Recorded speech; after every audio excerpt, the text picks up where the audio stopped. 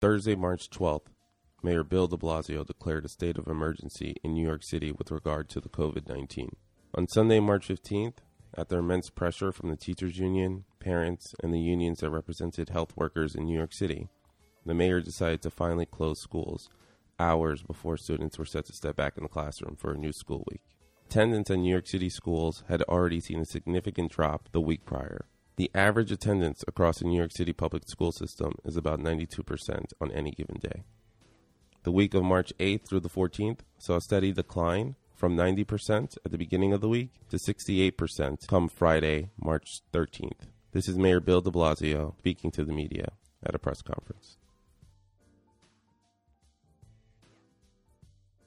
So everyone knows on Thursday I declared a state of emergency in New York City.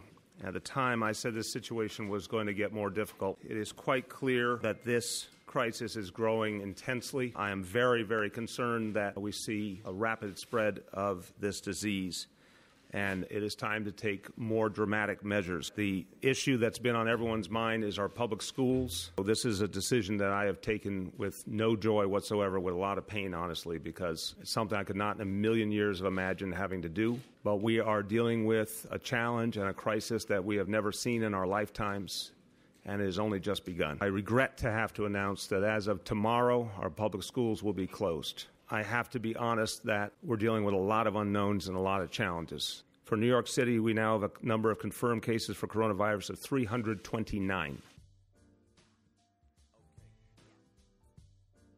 Quarantine, Day 1, Monday, March 16th. The day after Mayor de Blasio closed schools was considered a snow day. No one was to report to schools. It was highly suggested that all teachers, students, and related staff stay home and practice self-quarantining and social distancing. Teachers were set to report to schools from Tuesday, March 16th to Thursday, March 18th to prepare for remote learning. At this point, a significant number of New York City employees in both the public and private sector who can do their job remotely were already sent home and told to socially distance themselves while self-quarantining. I woke up that Tuesday morning at 5 a.m. knowing I had to make it into work and decided that a 2-hour walk, which included crossing over a bridge into another island, was a much safer option than taking the subway at this point. While on school premises, educators were told to work in isolation when possible, and if necessary, to keep 6 feet of distance between themselves and their coworkers. I also used this time to pack up any and everything I felt I would want at home with me. Reopening schools on April 20th seemed highly unlikely to me given the current response by both the state and federal government. I knew once I left the building after remote learning training, I shouldn't expect to be back for the school year.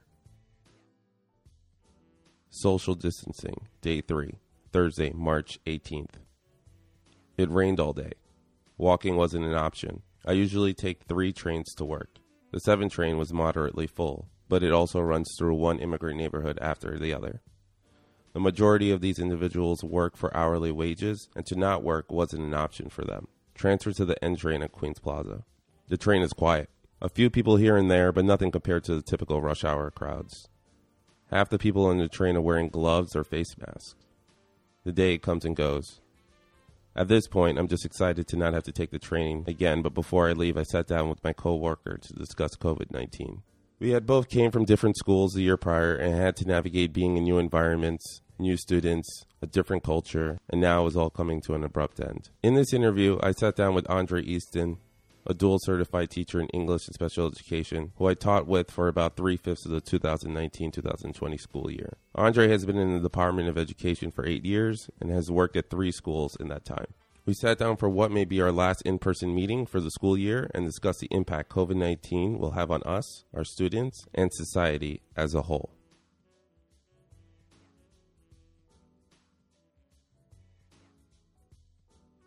We are in the same classroom, but I actually think this is going to be the last day we're in the same classroom together. Yo, that's incredibly, incredibly eerie. And I'm still processing what that means for me, like personally and like emotionally. I've never, short from Superstorm Sandy, I've never experienced this much absence from a classroom, right? Like outside of like the summer breaks, but those are designated breaks. So all my friends are off too, right? And we can go and socialize and we can have these types of experiences and reminisce. But aside from Superstorm Sandy, when we had those every morning, I remember waking up, watching the news and seeing and waiting to see the announcement if New York City schools were open, and like watching it and holding my breath every single day and never knowing. But I feel that feels different, right? Because we knew school was going to open, right? Now we know for a fact that at least until April 20th, as of what's today's date? March 19th, we know until April 20th. So, right, another month from today, the schools will be closed, guaranteed. So just to backtrack a little, de Blasio, I think last week, Wednesday, is really when things just started to rev up a lot. You start to see teachers kind of asking, especially online, like, why are we going to school? The blogs, why is this happening? Why are we putting ourselves 1.1 million students and then another 300,000 teachers and staff? I might be off on that one, but plus you got subs and whatnot and factored in that people come in from different places. So things start wrenching up when you get to the point where Friday happens, last week Friday, and the pressure is just kind of building. At that point, I heard some people say that we're not going to be in school on Monday. I thought we would be in school on Monday. For sure. I was a little, but the thing is, everything is so, especially in that moment, everything is so day to day. You really don't know what's going to come the next day. I wouldn't even go as far as to say it's day to day. I would say it's hour to hour. Yeah, minute to minute. Like I remember me and you, we would be teaching a class and we'd get live updates. It's like, oh, there's a case in New York. Or, oh, remember we found out the morning that school shut down? The school on the school in the Bronx. It got shut down. Which is just a mile away from here. Yeah, right. If that. And that was, we were responding to that in real time. Kids were coming in and we were all kind of processing that. So everything just seems so immediate. And I think particularly now in the time that we live in, you know, you want to call it the Trump era, you want to call it post 2016, everything feels like things that are really big deals almost don't feel as much of a big deal as they would have maybe 5 or 10 years ago, right? Because it's like, if you have a crisis on Monday, Tuesday, and Wednesday, by the time Thursday hits, whatever happens, you're kind of like, all right, whatever, you know? Like, it's almost like real life is somewhat turned into what you would see on social media a little bit. Yeah. It comes in with the tide and it washes away, and it comes in with the tide and it washes away, regardless of how serious these things really are. Like impeachment is so distant of memory, right? But that was everything that we talked about for a point in time was all about impeachment. And that is no longer mentioned at all because we're in a time where everything is responding to or reflecting on or building in response to the COVID-19 outbreak that we're seeing. Pandemic, I think, is the word. Yeah. And I think I used that word prematurely. When we were in class. I was like, it's a pandemic. And he was like, no, it's definitely not a pandemic yet. But like 2 days later, it was a pandemic. So maybe I'm an oracle. Maybe I'm an oracle, man. Or an alarmist. Whatever. I'm going to add that to my resume and see how far I get. So Sunday it comes out. Mayor de Blasio has a press conference. He announces that schools are going to be closed. Teachers have to come in Tuesday through Thursday to start working towards building this online platform. So as of right now, this is literally the first thing we're doing now that we are officially on self-quarantine. Wow. Are we breaking rules? I don't know. Well, how do you feel like in this moment right now, knowing that as of right now, you don't know when you're going to be back in this building. Yeah. You're going to be teaching online. And for the most part, I would assume you're going to be spending the majority of this time in your house with your family. Yep. So, like, how are you feeling right now? Great question. Now that essentially our quarantine has officially started. Great question. On a regular day at 2:30, I'm usually out the door. Right? Like a few times on Wednesdays and Thursdays, we'll stay for office hours to help students with work, but typically I'm out of here. I kind of feel myself lingering a bit. Maybe because I'm having separation anxiety, maybe because I'm trying to make peace with the fact that my reality, once I close this door in the front, right? Once I walk out that front door and go into my car and leave this parking lot, when I return, it will not be the same space that I left it in, right? Regardless if we come back on April 20th or if we don't come back until next year. When I leave the building today, it is a marked, today's the the precipice or the end point and the beginning point of a new reality that I have yet to experience. None of us have experienced it yet. So I think I'm kind of maybe I'm subconsciously delaying that because I don't know how I'm going to feel. I think the hardest part for me is not being able to kind of make peace or say goodbye to my students. Even if I see them virtually through Zoom, it's not the same. Like being able to being able to embrace my students, right? Because I would shake my students' hands. I haven't done that in a while, but I would, because that's my human self speaking, right? And I think not having that closure, not having that, yo, see you next week, or even, yo, see you after the break, I think that is the part that really bothers me. And it makes me sad, if I'm honest, right? Because I genuinely like my students. I like my coworkers. I mean, even though we're not friends on social media or anything like that, it's cool. Totally cool. Doesn't bother me, not even a little bit. So it's not official until it's on social media. Doesn't, exactly. It's not Facebook official. So I think I look forward to coming to work this year more than I have in any year of my 8 years teaching. I've been excited to come to school, to come to work. And I think having that taken from me in a selfish way feels like I'm resentful that I had to lose out on these opportunities. I'm resentful on behalf of what my students have lost out. They don't get a prom, right? They don't get to walk across the stage and to actually reap the fruits of their labor in real time in the way that we got to do, right? You and I got to do that. And this whole school is a second chance to get them to do the things that we got to do that they were kind of deprived of. And not just for them, but also their parents. Their families, hell because I was never a big graduation person. Like my high school graduation, I was like, whatever. Whatever, yeah. College graduation, I have to pay for this? Yeah. You know, like, and then when I got my graduate degree, I just didn't go. Mm-hmm. I went and spent time with my mom. Yeah. So, but that's what really showed me that graduations they're a family thing. It's you a know? village celebration. As much as it's for you, it's for your mom and your dad. You know. And I think part of it is that they get to celebrate you. Another part of it is that they kind of get to get you back, right? It's like now. Like, 'cause at least for me within grad school, right? Like, I spend so much of my time, like, late nights, early mornings, like, papers, reading, writing. And then after I graduated, it was like, I get to look at my wife and, like, just look at her, right? I get to listen to my kid, and I'm like, hey, you know, listen to whatever their stories. I can divert all of my energy towards the people that I care about, the people that sacrifice so that I could be successful. I get to return that, you know, I get the same feeling like during summer breaks. Like I get to just unplug and to be with them. But I think that this doesn't feel like a break at all. It doesn't feel like we're relaxed. I don't feel like I feel the opposite. I feel more tense. I feel more anxious now than I would have, you know, in a few weeks when April break would actually start. Like I'd be okay because I know that there's a sense of routine, a sense of normalcy that I'm going to return to. But now that is also when you have a natural school year, by the time you get through like mid-May, you start to get those feelings like, ready. Okay, you know, like we're kind of coming to the end, and it's something that you kind of work towards. Yes. And this is just kind of like ripped away from you, and you're like, whoa, what's going on? You kind of have to like step back and like assess the situation a little bit. And like I'm still processing that, you know, like I'm gonna wake up tomorrow and I'm gonna be like.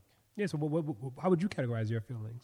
Like, if you had to name it or like put a label on it, or what would you say what rises to the top the most? Just uncertain, you know, just being uncertain in so many different things, you know, like, it's what I'm going to be doing with my students going forward. Is that going to work? Is that going to be helpful to them? I just found out. Doesn't matter. I just found out my high school teacher contracted the coronavirus last night. So I kind of like reached out to him, and I went to a school where you had kind of like specialist teachers who worked with you, and this teacher I had for 4 years, essentially for 3 hours for 4 years. Wow. So it was like a mentor almost. Yeah, to a certain degree, you know, and I think he retired last year, I believe. So he's an older dude, obviously. Yeah.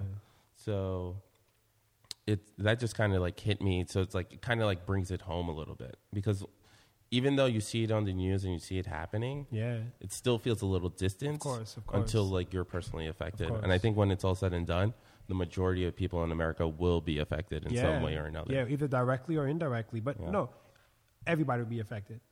Economically, you know, our taxes are going to be changed. Like, there's no way that these kind of bailouts are going to happen without any kind of taxpayer contributions, right? So there's everybody in America, globally, not even just America, because a lot of times we think about America, but like we are interconnected people. Like, globalism is a thing. Like, what happens in China obviously affects what happens here, and vice versa. Yeah, so I've been not thinking about myself. I've largely been thinking about my family, contacting my mom, contacting my dad. My little brother and sister haven't been in school. So they're kind of homeschooling a little bit, and my stepmom's able to be at home with them. That's good. But I'm also thinking about all of the people who either work hourly, or knowing that unless something drastic happens within the next couple of weeks, while they might be able to pay their rent for April, there's a good chance they are not going to have they won't be able to provide for themselves come May. And that's an overwhelming majority of people. And I think what's particularly unique about the time that we live in now is, like, under different circumstances, if you couldn't be able to provide for yourself, you could pick up a side job. It can't happen now, right? Like, I know people that drive Uber, and like teachers. Like, my principal, actually, my former principal at my first school, he ran a livery company. That's the official name. It's a livery company. So he would do like airport shuttles to like JFK. Like, he'll wake up in the morning at like 4 a.m. and go pick people up, like dignitaries, diplomats, and he'll shuttle them to Westchester from LaGuardia or from JFK, and then he'll come to work, and he'll work as a principal, and then he'll go back home and he'll do the same thing. He'll do like 5 runs a day, which is crazy, right? Man's work ethic is insane. But I think about people like that, and having that ability to have a second job to supplement your income to your lifestyle, I think that's a good thing, right? But I think now when people lack their income from their main source, there aren't those fallbacks, those safety nets where people can say, all right, I'm going to pick up more hours on my second or my third job, or I'm going to pick up a side hustle, right? Like, those things are less viable in this atmosphere. And it's across the board. Facts. You know, it's not like one person losing their job. This is everyone. Again, interconnectedness, right? Yeah. Ubuntu. I think we talked about. Did we talk about this? We did. I think back in September. Oh shit! Yeah. It's the Easton making connections. But I also heard from. So I have a friend of mine who. He would rent out his car to someone who would then use it for Uber. Wow. And he came over. So the way he prefaced the text was, hey, do you want to hang out? Do you want to have like a quick beer real quick at your house or something? Yeah. Or are you self-quarantining? And I was... quarantine or nah? So while I was quarantining myself, I said, yeah, come over. We can have a beer, you know. Yeah. He sat on the couch. I was at like my bar stool. And we were just kind of talking, you know. And... This motherfucker has a bar stool, yo. Well, I like instead of like dining room tables, fancy. I can't afford the backs to my dining room tables, so I just have like. I'm trying to spin it now. It's too late. No, it's on record. It's been recorded. If you saw my dining room table, you'd understand. I just got a dining room table like last week. I'll air quote dining room table because it's like 3x2. Nice. Yeah, it's not really a table. It's like a student desk. Yeah, like one person can eat there. Maybe. Good. You can't drink, though. Just eat or drink. Right? Yeah, you can't really, like, seat 2 people. Is really what it is. Nice. But he came over and he was talking about, like, the Algerian man who he rents out his car to. Yeah. And he said, if this goes another week and a half, he's going to have to move back to Algeria. Yeah. And you can see how drastically life decisions can be forced upon you based off the circumstances in which you're put in. And you can't prepare for that. No, there is no preparing for that. How do you safeguard and prepare for that? Like, what is the backup plan? Like, everybody is on plan Z right now because plans A through X were not Y, A through Y, we're not fruitful. And we have to try take some drastic measures. It's very alarming, I'd say. So I kind of want to like turn the conversation more towards like your personal experience. Yeah. Another one. You have a son. Mm-hmm. He's in daycare. Well, what is the official name for? Great question. So he's in 3K.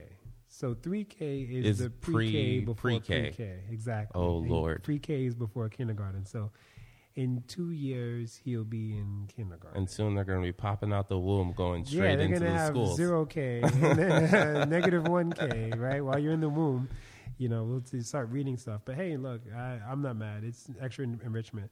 But you said having a son.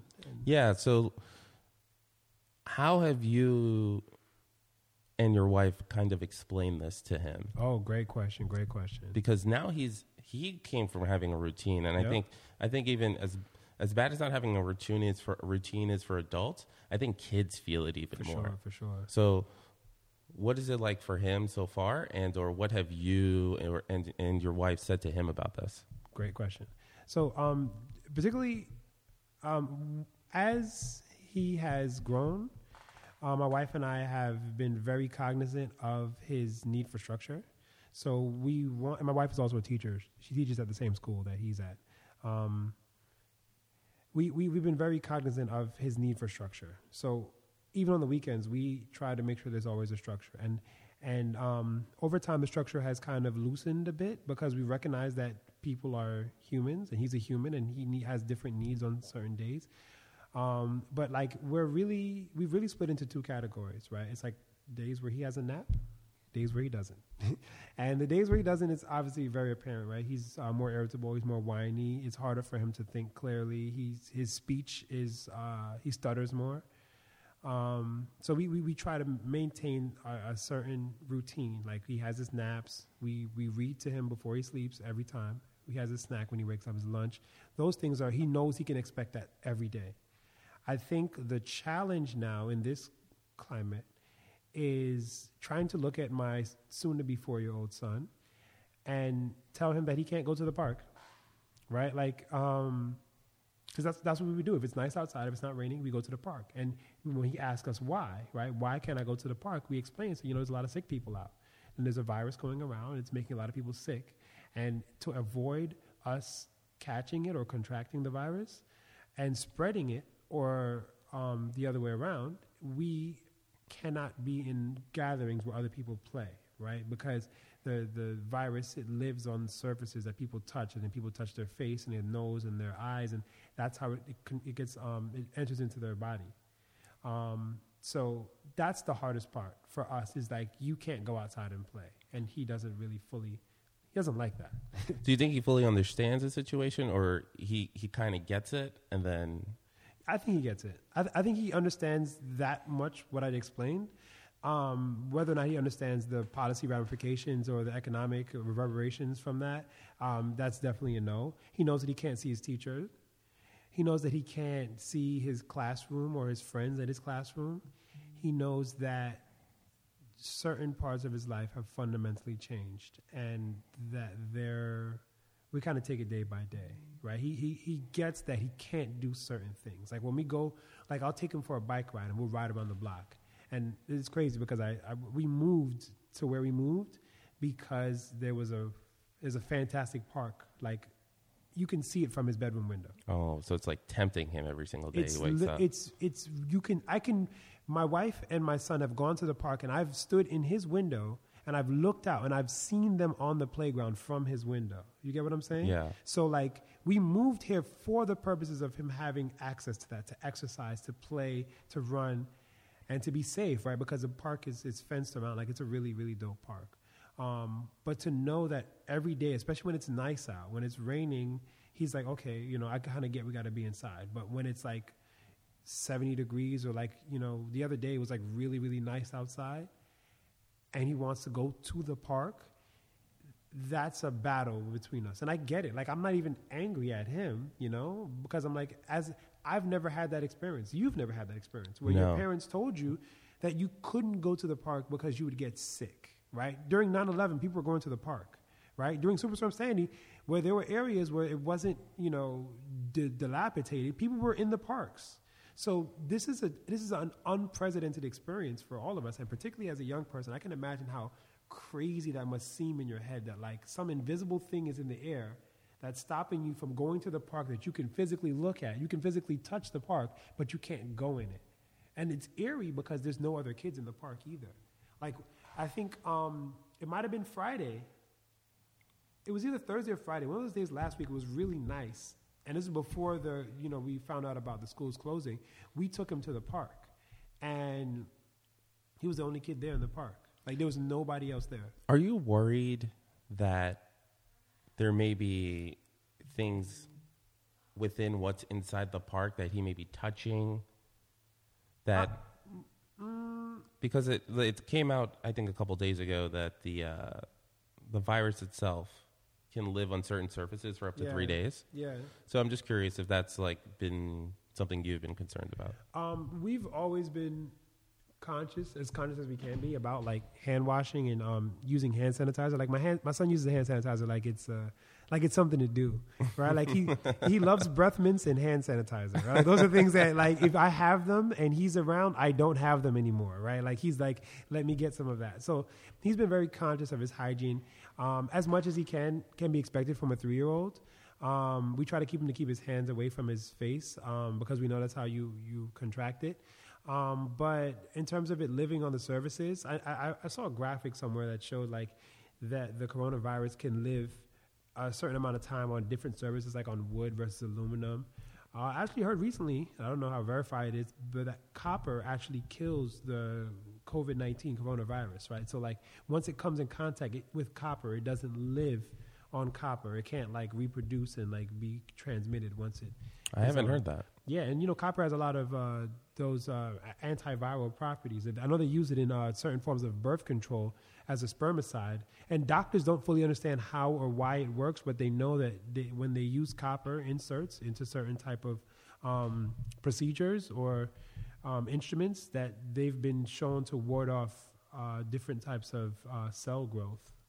But yeah, so in terms of that, like I don't think I'm worried per se, but I will say that since that day last week when we went to the park, he hasn't been back, right? Because, you know, you always want to err on the side of caution. You don't want to take chances with some things. I mean, I know his immune system is good. He was breastfed. Like, he doesn't get sick very often. And if he does, he recovers very well, which he's supposed to get sick, you know? But, yeah, like, that isn't, like, a major, major concern of mine, is him contracting it from touching something that, you know, was dormant for X amount of hours or days or whatever. Yeah, so 2020, and just in talking with you as your coworker, I felt like you had a lot of really big changes happening in your life in 2020. Yeah. You just bought a house a couple months ago. Do you remember what day you officially closed on the house? February 13th. It was the day before Valentine's Day. I knew it. I knew you would remember it because that's such a significant day in a home buyer's life. Facts. That day that you get the keys to your house, it's officially yours. Yeah. Yeah. February 13th. Yeah, that day is actually Valentine's Day is very it's a significant day for me. Not for like I guess traditional reasons, but like my running career ended on Valentine's Day, right? 2009, I got my first like real injury. It was wow. a What did you injure? My hamstring. Yeah, we were running. It was the conference championship, indoor conference championship, right? Biggest meet of the year so far. And I just pulled my hamstring, came around the turn. Mid race, yeah. Oh my God.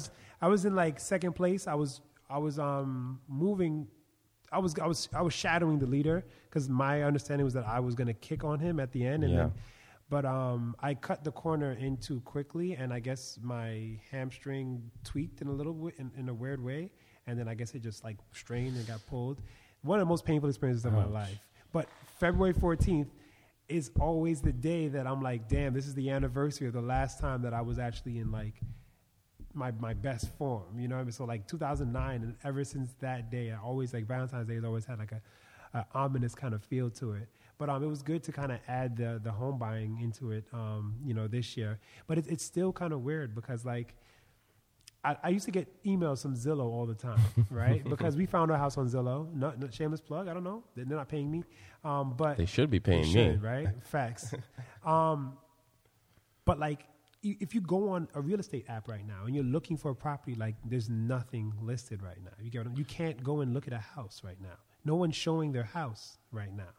You can't buy a property. You know what I mean? Like people are not going to welcome you into their home because everybody is kind of shuttered in because of the fear of COVID-19. So it's such a eerie place because I feel like we literally just finished the process right before the news cycle changed to this entire where now we're taking precautions. So like I feel like it was like we were like kind of the last ones in or out. I don't know how you want to phrase it, but it's a really weird thing. Yeah, I would imagine if you were still looking, you would have just stopped altogether. Yeah. You would also have to postpone that, maybe even a year. And a lot of people don't have the money, right? The people that were using their savings to kind of bolster their down payments, now people got to say, we got to reassess that, because these savings now need to sustain us for the next however long until we can get things back to a place where our incomes are more stabilized. So I think that's it's a weird place. It's a really weird place to be, Yeah, I can kind of speak to that myself. As someone who does Airbnb at the place where I live, I had to completely shutter that, and it literally happened overnight. Yeah. Last week, Thursday, I was all booked up. Next thing I know, cancellations left and right. And it goes back to what you were saying earlier about it being hour to hour, minute to minute, as this news is coming in. And just like that, I went from having something I did as a side business to support my income as a teacher for the better part of a year and a half to now it's over. Yeah. I'm no longer doing it. And I don't think I will. I don't even see a future in this anymore because it might not be a thing for another 2-3 years. Because even when this is over, I was very reliant on people traveling. And if you thought 9/11 stopped people from traveling for a good year, 2 years, this is going to have an even larger impact. Absolutely. I mean, we're millennials now, so it might be a little different because if you're going to send me to Miami for $50, I'll take it. Yeah. I'll wear a mask. I'll wash my hands. I'll be good. But just overnight, like I just lost that additional source of income, kind of like what you were saying. And on top of that, there's the added point that I might not necessarily want to bring a stranger into my house every single day. Yeah. Because for the better part of a year and a half, I had 1 to 2 strangers in my house. Brand new faces. Yeah. And it was awesome to get to meet those people and interact with them because they're from all parts of the world. But now it's all about kind of doing your part. To be responsible. Yeah. Can't risk it. Like our mics are mad far apart from each other right now, but that's like the new normal in a sense. It's like, you can like love and appreciate people from a distance, and like we're learning that we kind of have to do that. I think there was a phrase in Italy that said like we're gonna put some distance in between us now so that in the future we can come together, right? Like if we don't, if we don't put distance together now, like then there won't be a future for us to be able to say, you know what, I'll hug you next year. Like that next year won't be a thing if we don't take these kind of precautions. Not to be like alarmist. But yeah, that's a real thing. So the other thing I kind of want to bring up was, aside from buying a home, you're also expecting a new child. Yeah. In 3-4 months? July 14th is our expected due date. Yeah. So that has its own challenges. Yeah. So what are some of your fears, or I don't want to say fears, but what do you think are some of the things that just kind of come to mind that you find yourself kind of always coming back to having a new child in the middle of all of this happening? So the crazy thing to me, so my wife and I were doing a home birth, right? So we've elected to do a home birth. The moment we found out she was pregnant, we said, this is what we're going to do. Before she was pregnant, we were like, hey, if we ever have another kid, we're doing it at home. largely due to there's increased experiences of discrimination and racism for Black women, Black mothers particularly, within the healthcare system, right? Black women are 2.5 times more likely to die during childbirth or as a result of complications from childbirth than white women, right? And that's controlling for socioeconomic status, right? So the richest Black woman still has an increased chance of death or physical injury as a result of her birthing process. And we have the technology, so the technology isn't an issue, right? It's how the care is being administered. So from the beginning, we knew we wanted to deliver at home with a midwife, with a doula, with a Black midwife, with a Black doula. What's a doula? Great question. So a doula is like a birthing assistant, right? So midwife is the trained doctor. So she's the one that's going to actually do the delivery and like monitor the baby's vitals and make sure that everything is copacetic. And the doula is more like a coach. The doula is to help guide your mind and to help you manage pain or to just to keep yourself centered, almost like a guide. Yeah, a guide through the birth process, where the midwife is focused on the health aspect, the physical health aspect. Yeah, we're recording in school, so you're going to get those bells. You know what the funny thing is? The last bell didn't go off. That's what I'm saying. I'm a little upset that bell just went off. That's what I'm saying. That's crazy. Messing with me. Wow. But yeah, so the doula is like a coach. So she guides you and helps you through the mental process and understanding what's happening with your body to relax you and to allow the birth to happen naturally. She assists your baby transitioning into the earth, where the midwife is concerned primarily with the vitals and the physical, and she has the license and the training to be able to support you and the baby and make the call if there is any kind of complication in the birthing process where you would need to go and be treated in ER or an operating room, right? She makes that call and says, this isn't safe, we're going to do this. But up until that point, she's like the head honcho. How do you go about how do you end up finding a midwife? Yo, that was a process. That was like a 6-week process. Like we were looking for midwives while we were looking for houses. Like I couldn't imagine you're like on Craigslist, like need midwife. Yeah. And send resources. We actually interviewed 5. We interviewed 5 different midwives. We went out to we were on St. Mark's Place one day. Oh yeah. Man! Don't tell me you found your midwife on St. Mark's Place. No. She was cool. But we didn't like her prices though. Her prices, this shit is expensive, yo. Shit is expensive. Like people think you could just have a baby at home. Like that shit is expensive. You have to pay out of pocket. Like it's like $8,500. I'm guessing that's not covered at all by insurance. Great. No, actually, some of it is. So really? Insurance will cover about 50 to 55% of what your costs are for the midwife, out of pocket costs. So like, the midwife has a fee. She says, this is what I need to complete these services. And then your insurance company will cover up to half of that. And then you can do a payment plan for the rest of it, which is what we're doing. But like, I say all that to say, like, this entire COVID-19 situation is like disrupting that, because we would have home visits, right? She would come in from Brooklyn. She drives from Brooklyn. She comes to meet us. And this is actually going to be her first time coming to our new house, because every other time she was at our apartment, and now she'll be coming to our new house. But like, that's kind of up in the air. Does that change things at all? Like from her perspective, do you know?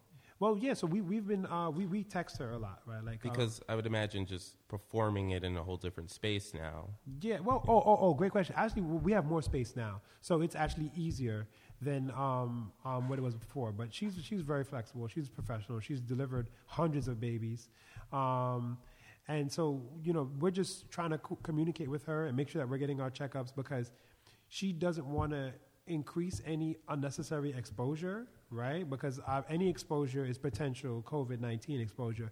So we have our appointments, scattered out. I think our next one is in like a couple of weeks, but we're just watching the situation and seeing how things go. But we've been communicating via text, phone calls. Like, she's very personable. So like, we have that connection. But like, when it comes actually down to it in July, like, I don't know what the world is going to look like then. But I think the best thing I can do is to try to be as calm and as rational, and to make the best decisions that I can to kind of safeguard myself, my wife primarily, and our family the best you can, really. So we're trying to figure it out too. But Aren't we all? Yeah, that's this. I think that's the story of 2020, right? Like we started off, going to war. Like it's gonna be World War III. Like that was January, and then I think January was also the Australia brush fire. Brush fire. That shit burned for like how long? Yeah. So it's and again that's what I'm talking about. Like with the whole idea of like the news coming in is like a tide and it's going away. Like each of those are defining events. Like that's like a decade defining event. Something like a brush fire, like the majority of an island continent is on fire for an extended period of time. That is a decade event, right? So seeing that happen right after impeachment, right after, then we had Kobe, then we had Pop Smoke, and now we have this virus. There's so many things that come and go. Like it's hard for you to make a sense of what is really an emergency or what is really a crisis because everything gets wiped away by the next thing. Yeah. Well, I don't know if you follow sports at all. Yeah. So in baseball, the biggest thing was the Astros. Yeah, the cheating scandal. Yeah.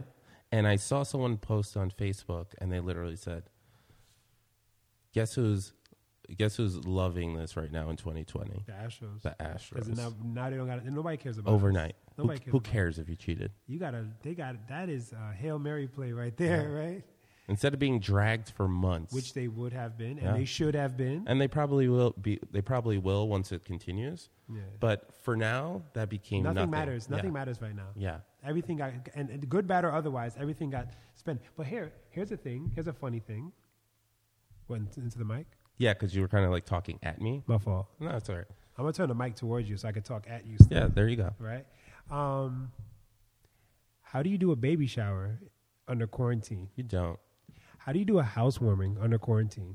Did I tell you what I texted my friend? He's a firefighter. He was engaged to get married back in January. It didn't happen. They decided to change their date to May 22nd. I texted him yesterday. We haven't spoken in about a month. May? So that means deposits have been made.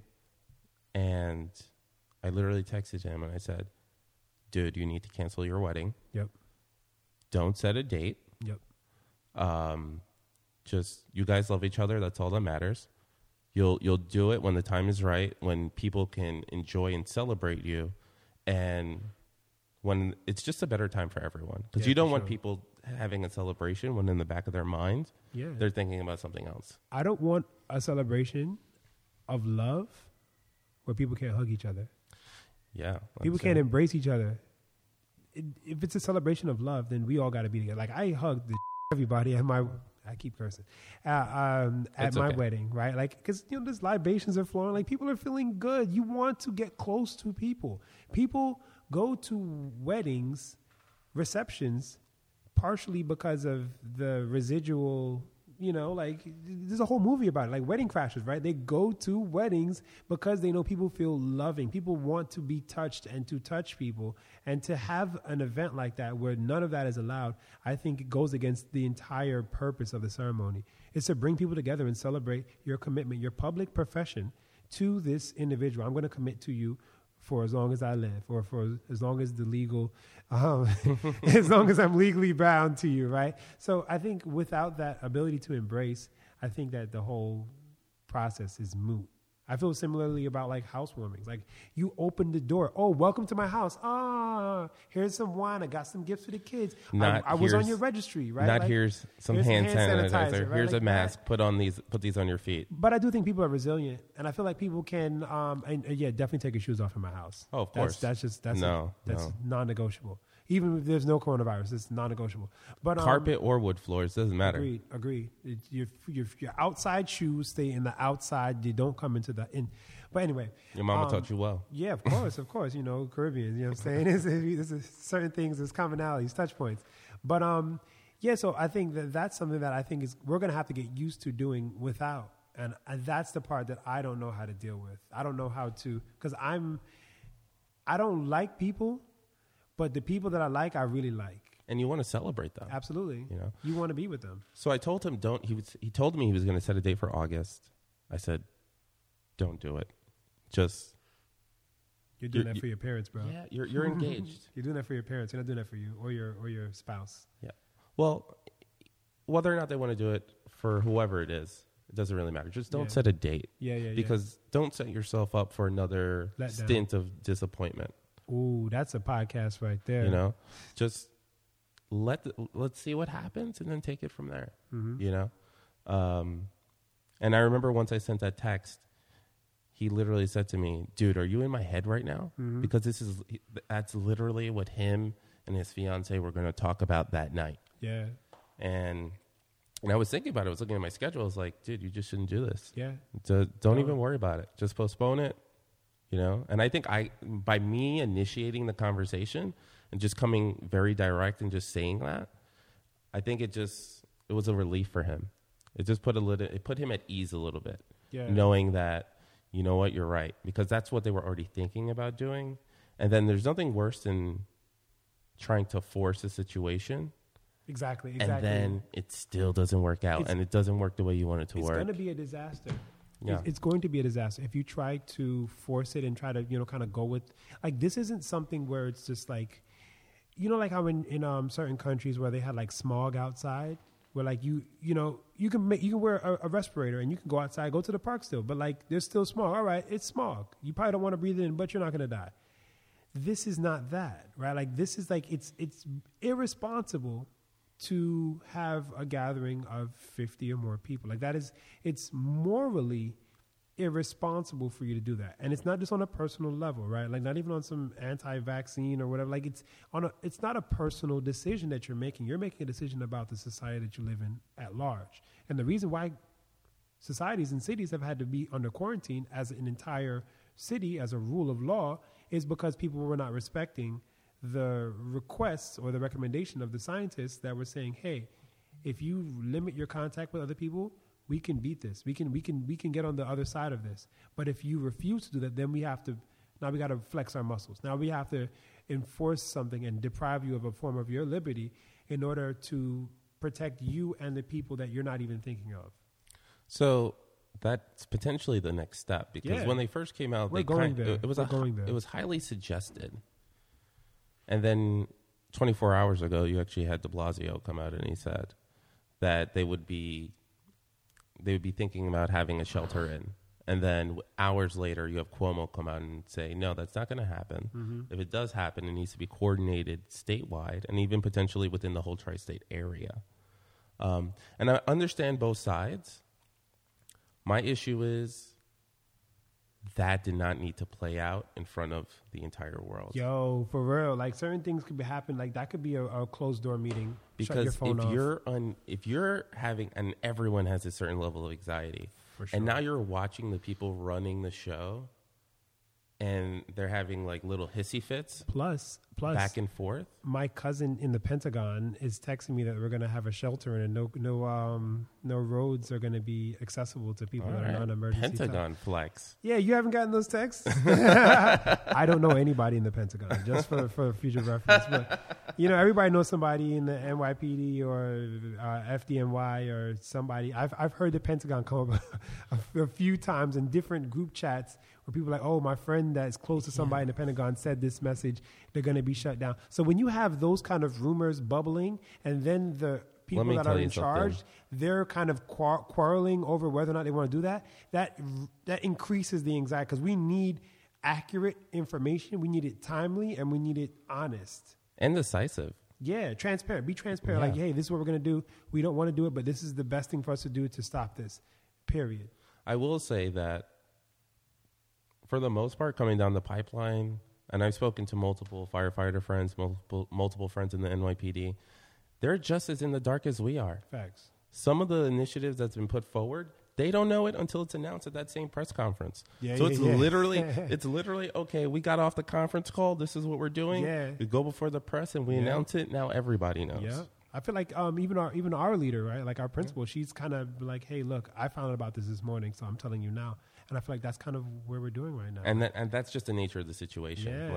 Again, minute to minute. Yeah. Hour to hour. It's live updates, right? Live streaming, so it's unprecedented. And I think our kids are going to grow up and read about this in their textbooks, if they have textbooks, tablets, or their cloud learning platforms, their remote learning platforms. They're going to have like 3D all-encompassing. They're going to be talking about ancient Rome, and they're going to be there. Facts. They're going to be the teachers. They have Google Tours for that. Yeah, well, eventually it's going to be, you're going to be living in your own melodrama. Wow. Where you're going to be seeing World War II happen in front of you, and you're in the trenches, I'm sure. It's all going to be like Oculus. That sounds traumatizing. But also informative. True. Like you see somebody's limb get off, you see somebody dying from like typhoid fever, like some real shit. Like living through the bubonic plague, like the reenactments, like that's I want that kind of history, actually. Yo, I would go to school more often if I knew that I was going to see somebody's head get like exploded. Like, oh, I also think it makes it more you actually feel what was happening then. Yeah. You have more empathy. It doesn't seem so distant. So my thing is, especially teaching these students who, for the most part, if you're in high school, you were born after 9/11. Yep. I think we officially hit that threshold where you were born after 9/11. Yep. And one thing I was thinking about the other day is that for many of these kids, this is their 9/11. Yep. Because I always made a point to teach 9/11 when 9/11 happened. Yep. Especially as living in New York City, having been here when it happened, the emotional feelings I went through, that doesn't always resonate with them. I think that was one of my first memories of co-teaching with you was because obviously that's in September, right? The school year is just starting. I remember we did our 9/11 lessons and like you had a lot of say on that. Like you were like, man, like, nah, I got people. I remember people that I knew that were first responders and like, I remember who was it that was crying? Was it, don't tell me, it was Bill Maher. Was it Bill Maher? It was somebody that was like... Jon Stewart. Those aren't the same people. But I remember like that being a significant memory for me. I was like, oh, wow, like this is something that you're very focused or passionate about teaching. Yeah, for sure. And I think for them, because like when that happened... in that moment, you're just kind of just living it. And then when I think it helps you be empathetic and resonate like with things that happened in the past. So when you hear a Holocaust survivor talk about what they went through, having now been through it yourself or been through something life-changing, life-altering, you are now more empathetic, but now you're more open to hearing what they have to say. Because you also want to listen out for how they dealt with it. Or maybe you see some of your feelings in their story, right? Like the idea of the anxiety, the uncertainty, as you mentioned earlier, like that's something that it can kind of make you feel better in a sense because you know you're not alone. You know that you're not experiencing this for the first time, and you're not wrong for feeling how you feel. And that might only hit maybe like 12 to 24. I think if you're under 12 years old, you might be a little too young to fully grasp and understand what's really happening. But I think if you're in that age, when you're in that age range, I think this is going to hit you. For sure. So our kids are right there. Our kids are right there. Because, and again, developmentally, your brain processes things differently during adolescence than it does in childhood or even adulthood. Like everything feels stronger. It feels more intense when you are in adolescence because of the way your brain is wired. It's like, that's why people talk about high school so much, right? People are like, oh, in high school, I was the best. I threw for 10 touchdowns. It's like, no, it was like 1 touchdown. But you remember it. You remember it so strongly because your brain is developing in a way that it processes emotions and experiences in a very intense way, and that kind of sticks. It's like branded in your brain or like tattooed in your brain, whereas the things before or after are less. There's clear. Also, I think we had this conversation before. Also, I think where you talk about when kids go through this, and let's say this last 18 months. 18 months in a 15-year-old's life is pretty significant. Heck yes. Relative to us, where we saw 9/11, we saw, like, I still remember the day Osama bin Laden was killed. That's there's certain days in the history of your life that like we all collectively share that you kind of go back to. Yeah. And was that 2011? I feel like that was 2011. Well, don't put me on the spot now. I remember. I just don't remember. It was under the Obama presidency. I remember that. Well, what really stood out for me is when they were all in the. Was it the Situation Room or a room adjacent to that or something like that? And you see like Obama looking intensely with like his arms crossed, and then Hillary's there, and then it just really stood out for me that like certain areas of the world edited Hillary out. That just kind of really, that probably stuck with me more than anything. Yeah. I was just like, really? Fake news, right? Fake So news. ridiculous. Fake news. God forbid a woman should be in the room when like women, these decisions not are in made. America. Women don't have political power in America. It was ridiculous. That's not a sexist reflection of my views. That's just how America feels. I don't feel that way. So kind of turning towards policy. Trump recently said he wants to start giving, it may be every American family, I'm not really sure, but he wants to essentially create a stimulus for people going forward where they'd be receiving, I believe it to be $2,000 a month, which essentially would be two $1,000 allotments. Yeah. $500 a week. Yeah. Right? I believe so. $500 a week. At the end of it's $2,000 for the month. What are your thoughts on that? Or how do we fix this situation as in regards to, or not even how we fix the situation, because how do we respond? How do we respond to the situation with regards to the impact that it's happening to everyday Americans? Great question. I mentioned this earlier. I don't know if you were there, but I think COVID-19 is exposing a lot of the fallacies that we've held to be true about how our country operates and what's capable and what's possible and what isn't. And I feel that people are seeking to triage, and more people, myself included, are pointing out how these triage attempts or policies should have been policy all along, right? Because these are the things that people have been fighting for. People have been fighting for economic justice. People have been fighting for equal access to affordable, quality health care. People that have been advocating for something like Andrew Yang was campaigning for, which is a universal basic income. Sanders has made reference to that as well. These are things that we've been led to believe are not possible. These are things that we've been led to believe that will bankrupt our economy, bankrupt our society. It's not sustainable. We can't do it. Yet here we are now rushing the same people who demonize these policies as evil, socialist, communist ideals are recognizing the value in these approaches, recognizing the necessity of providing for all people as a means of maintaining the country, and generally taking care of the well-being of all people. We're starting to see that more people are coming around to these ideas, and there's less and less of a response to say, we can't. Because if you're a person right now in 2020 and you're a politician and people are asking for their needs to be met and your answer is we can't because, you're going to get voted out. Like you nobody is on your side right now, right? Like if you're somebody who's pushing back against giving people access to free testing for a virus that is rapidly spreading, if you're against that, we don't want you to be here anymore. And it's harder for you to hide behind the guise of, oh, this is policy. Oh, these are conservative values. It's harder for you to hide behind those things in a time of extreme need. And these are the exact same things that activists have been fighting for time and time again. Cesar Chavez was fighting for his the workers' rights to be able to be compensated, to have sick days. These are things that have been on policy briefs for every quote-unquote radical, every quote-unquote socialist candidate from the beginning. Everyone has been saying these are the things that we need. And now Donald Trump and his cabinet are recognizing the value and the logic and the necessity of these types of policies. Like, no one can deny that people need to have their health care covered. Like, it stands to reason that for the betterment of society, if people are healthy, they're more productive, they're smarter, they're safer if their health is taken care of.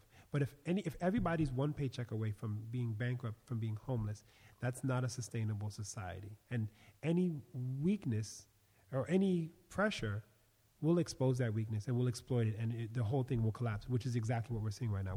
We're days away from our hospital systems, the beds, the respirators being overwhelmed because we have not thought far enough about the health and well-being of every citizen. Rather, we've kind of let people just do things on their own, and that's not a sustainable practice. So along the lines of like systems of bureaucracy, you have the mayor who says he wants to have a shelter in. You have the governor who says that's not going to happen. Yeah. Unless it happens across the state, and I'm guessing if it happens across the state, he's going to also want all of the neighboring states to do it also. Yeah. In the tri-state? At least. Yeah. So where does that put us as far at a national level is what I'm now starting to think.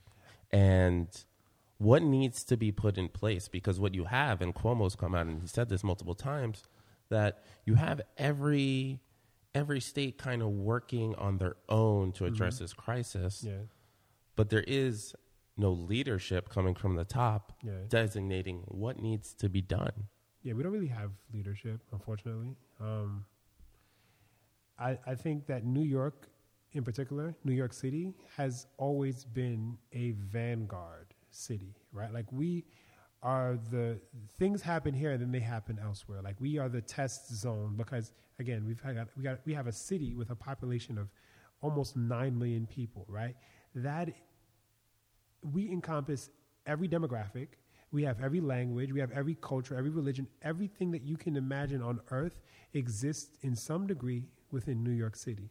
So this is the petri dish, so to speak, of any kind of economic policy where we're talking about, or even a educational policy. Like we test it out here, and what happens here is a good indicator of how things can happen on a larger scale in other countries and other cities and municipalities.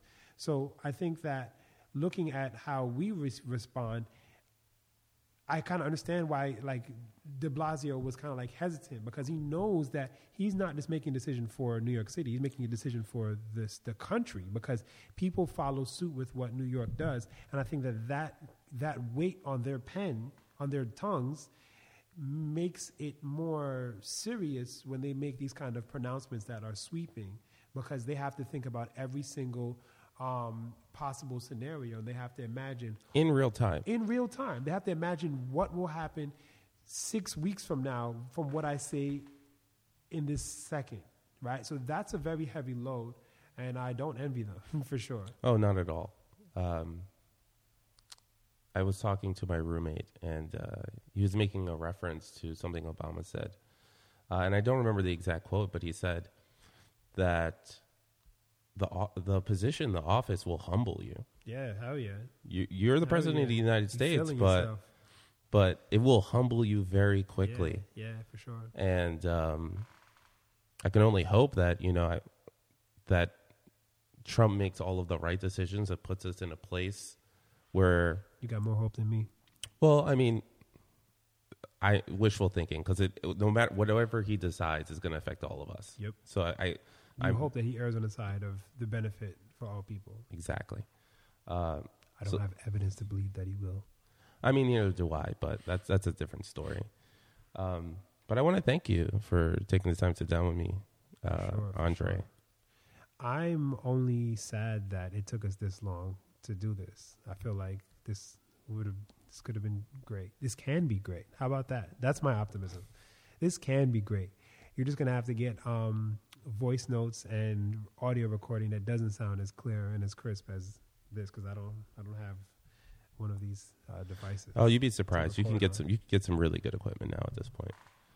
And I bought this stuff like years ago, so this is outdated. Yeah, well, this is probably the standard mic you'll see like on in just about any venue you'll go to.